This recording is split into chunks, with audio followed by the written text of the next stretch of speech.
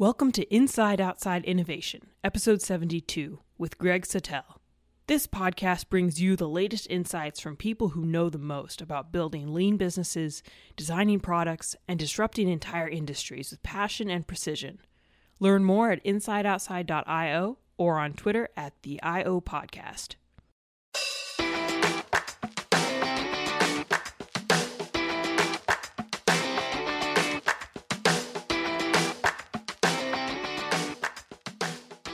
Greg Sattel is the author of Mapping Innovation, a playbook for navigating a disruptive age. Greg talked with our host, Josh Berry, about his book and what his goal was in writing it.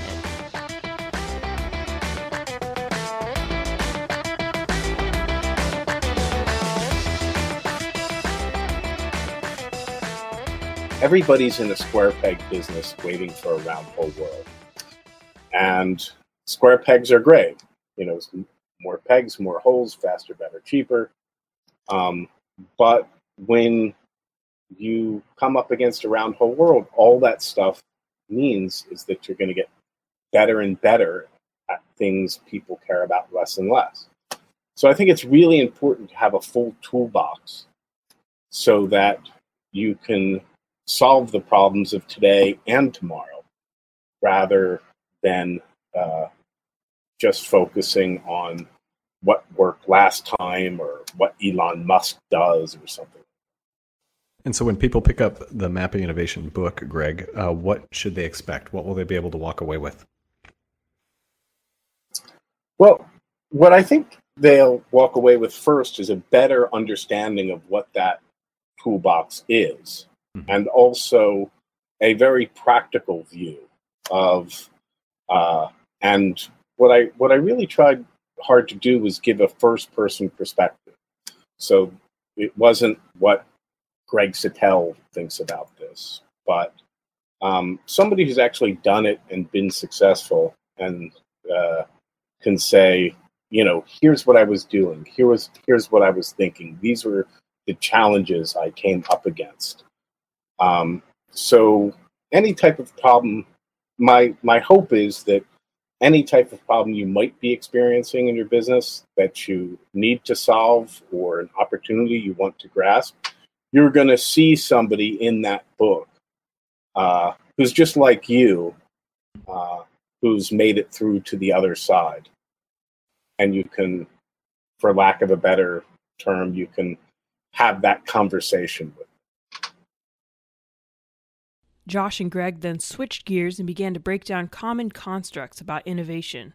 For example, the idea that one has to keep careful track of an innovation portfolio, or that sticking to a specific process is the most important step to solve a problem. I'm not really sure innovation portfolio management is a good construct. Okay. Because no business is set up to have an innovation portfolio. To run a business, you need to solve problems, and that's the function of innovation. So your innovation portfolio is really a function of the problems you're trying to solve, not some wide-ranging strategies, but the problems you need to solve. And that really needs to be the focus of any innovation program, is focused on, hey, what do we need to solve and what should we do? That's really the ultimate strategic question. What do we do? So I think the goal needs to be having a full toolbox so that you can solve the problems you need to solve rather than develop some portfolio. Do you feel that there is ever a need to maybe not formally counting beans of how much you have in one bucket to another, but to have at least a conceptual discipline to not forget about one area or another? Yeah. I mean, the sort of basic model that was dreamed up years ago, whoever originally came up with the idea of three horizons, Google follows it, is 70-20-10. So 70% of your resources should focus on current markets, current capabilities, or what a lot of people call sustaining innovation or derisively call incremental innovation. But that's really where you make your money. But then also you need to look at adjacencies. So 20% should be focused on adjacencies, and then 10% on completely blue sky projects. So that's, as long as you don't take those ratios literally, that you need to be going and bean counting, as you say. Yeah. But that's a pretty good guide. For instance, if you're not working on anything that's focused on the next 5 or 10 years, you're probably not going to be prepared in 5 or 10 years. And if you're really not giving a good look at adjacencies, then all you're focusing on is your day-to-day. And that's not really a good place to be. I like that, and I appreciate your focus on it, because when I've observed other organizations who have attempted to try to get it down, and they're all excited that now, oh great, here's a structure or a process, numbers. Okay, great, I can start to bucket things and budget this way and allocate people this way, etc. It always doesn't turn out to be very fruitful. So I appreciate at least the acknowledgement of, conceptually, we need to be thinking that yes, you're doing a lot on the core, and yes, that's going to be the sustaining innovation there is going to be a primary moneymaker and where a lot of return is going to come from. But if it helps you continue to be reminded of, are we doing additional stuff out there, maybe in your other boxes in your matrix, then I think that there is some helpfulness to thinking about it. Maybe not in an actual numbers portfolio, but at least thinking about it as you have different classifications of the work that you're doing. Right. And it's always, I think the correct construct is, what problems are we trying to solve? Mm-hmm. So obviously, most of our efforts have to go towards solving the problems of today. The markets we're in now, the capabilities we're in now. We need to serve customers better, and we need to increase our capabilities. That is clear, right? But if that's all you're doing, a curveball is going to come and you're not going to be ready for it. Sure. So I like to look at companies like IBM and Microsoft. Just a few years ago, people were saying, Microsoft's finished. They missed mobile. Steve Ballmer said that incredibly stupid thing about how nobody's going to buy an iPhone. And people say, oh, Microsoft's finished. They just can't compete anymore. They're a big, old, slow dinosaur. And they are. And they don't adapt very well. But if you look at their actual results in the 10 years since Steve Ballmer said that, in the 10 years since the iPhone was launched, you're looking at 10%, better than 10% top-line growth, and better than 30% margins. That's not good performance. That's fantastic performance. And the reason why isn't that they adapted so well, but because they started building a cloud business back in 2000, 2001, 2002, somewhere around there. Mm-hmm. Before anybody knew what a cloud business was, they were building the technology. And they've had Microsoft research labs for 25 years, preparing for when operating systems weren't going to be a cash machine anymore. And now that cloud business is growing at better than 100% a year. And IBM is in a very similar situation right now, where they were making a lot of money in installed systems, going to companies and saying, okay, if you need an inventory system or a manufacturing logistics system or whatever it is, give us a big contract. We'll design the whole thing, run the whole thing for you. And they made a lot of money doing that. And then comes the cloud, and it's killing them. 20 straight quarters of declining revenue growth. Part of the reason for that is some divestments they've made. But that, that's a pretty big hole to dig yourself out of. At the same time, they've been working on Watson and artificial intelligence since 2005 or 6, something like that. They've been working on quantum computing since 1993. And you're talking about a company that has gone through 5 or 6 of these ridiculous upheavals where they were so dominant in tabulating machines. And then they got sort of blindsided by digital computing. And then they went and they By 1960, they built the same dominance in mainframes and kept that for 20 years. And then that sort of crashed on them. And they built the whole PC environment. And then this switch from being focused on their technology stack to the services and the stack of their customers' business processes. And now this is another one. So, that's just an amazing track record that these companies have. And they've adapted horribly to every single technology that's, well, I wouldn't say every single. Some they've adapted to better than others, but they haven't really been. No one would call IBM or Microsoft a nimble company. Sure. But because they started preparing long before for the day when they couldn't make money on their core business anymore, they're both still thriving companies, billions of dollars of profit every year. And I'd like to hang on that a little bit and then put it into a kind of a mid-market perspective. Because one of the things that I appreciated about your book and that I've seen in some of your other writings, Greg, is that those large organizations, yes, can put some resources towards what you talk about in your framework as basic research, right? They can be working on some of those things that are quite a ways out there. And some mid-sized organizations may not think that they have the resources to be able to spin up their own labs to do a lot of that same sort of work and really bet on stuff that's 5, 10, 20, 25 years out there, as we're talking about here. But you bring up some interesting examples and ideas of how many organizations, regardless of their size, can actually get involved in some of that basic research, right? Absolutely. It was one of the things that surprised me. When you're talking about investing in this stuff, the investment for the most part is much more on the level of, let's say, a Chamber of Commerce membership than it is, like a hospital wing or something like that. Mm-hmm.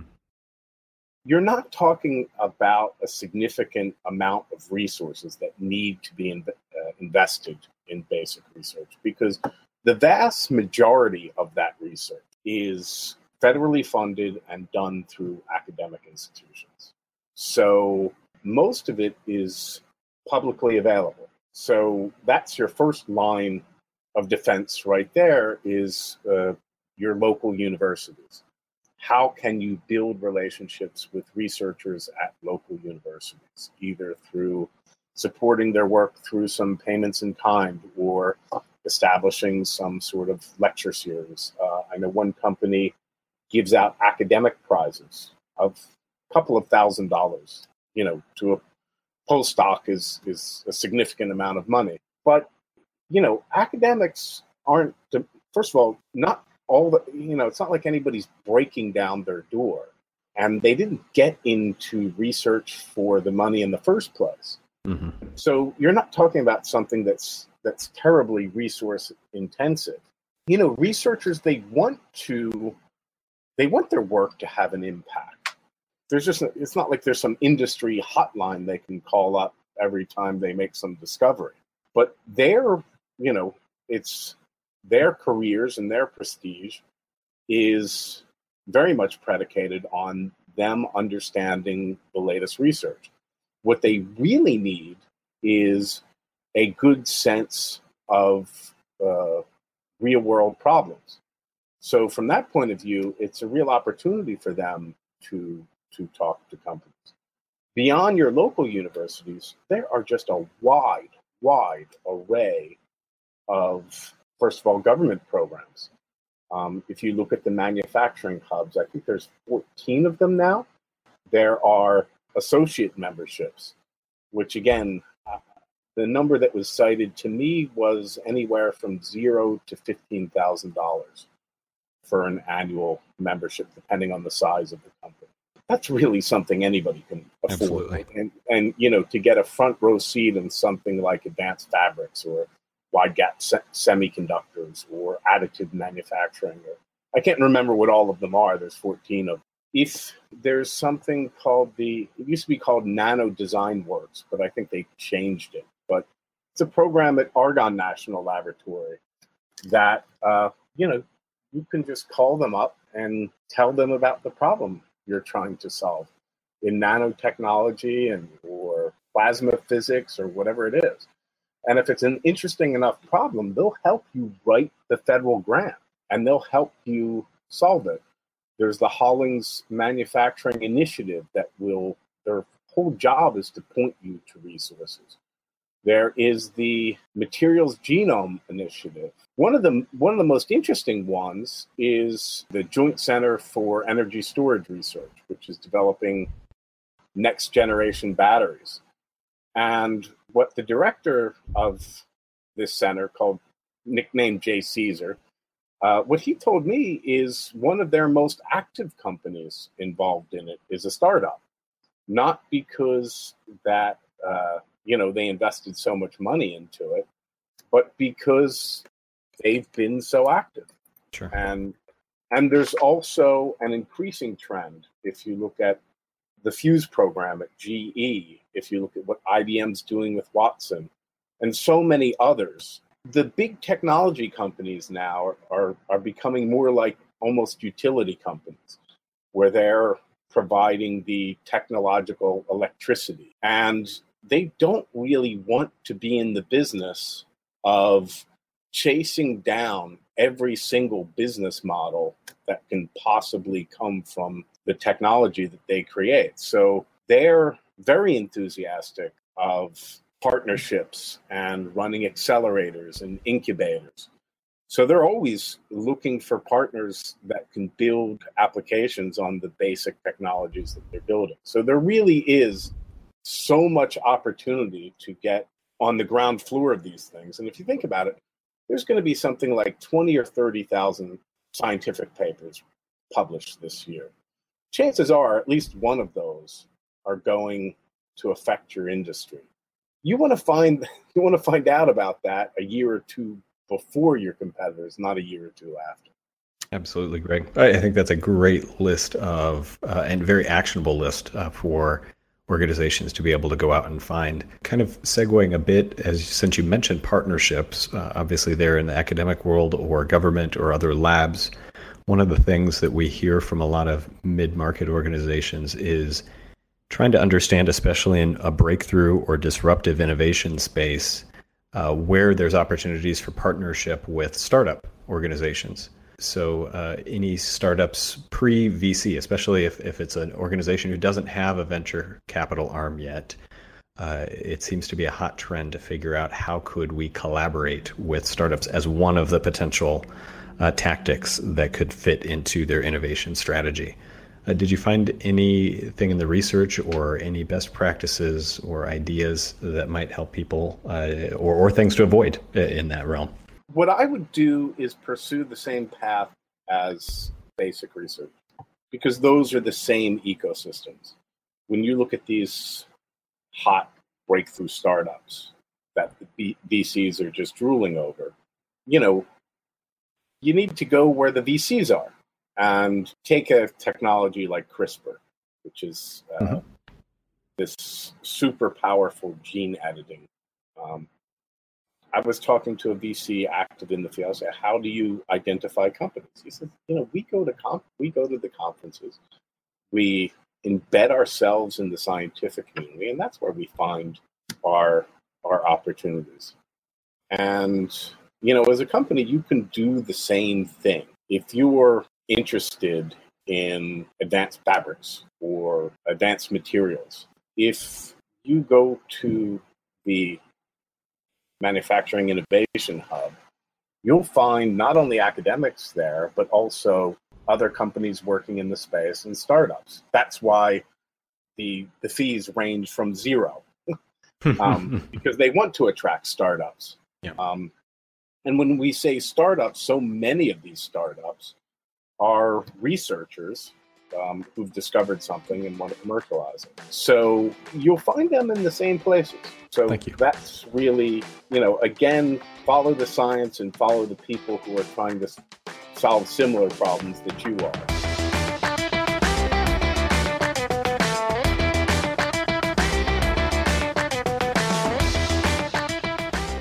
That wraps up another episode of Inside Outside Innovation. Thanks for listening. If you want to learn more about Greg or contact him to chat, go to digitaltonto.com. There's a link in our show notes as well. If you've got a few minutes, leave us a review on iTunes. Until next time, go out and innovate.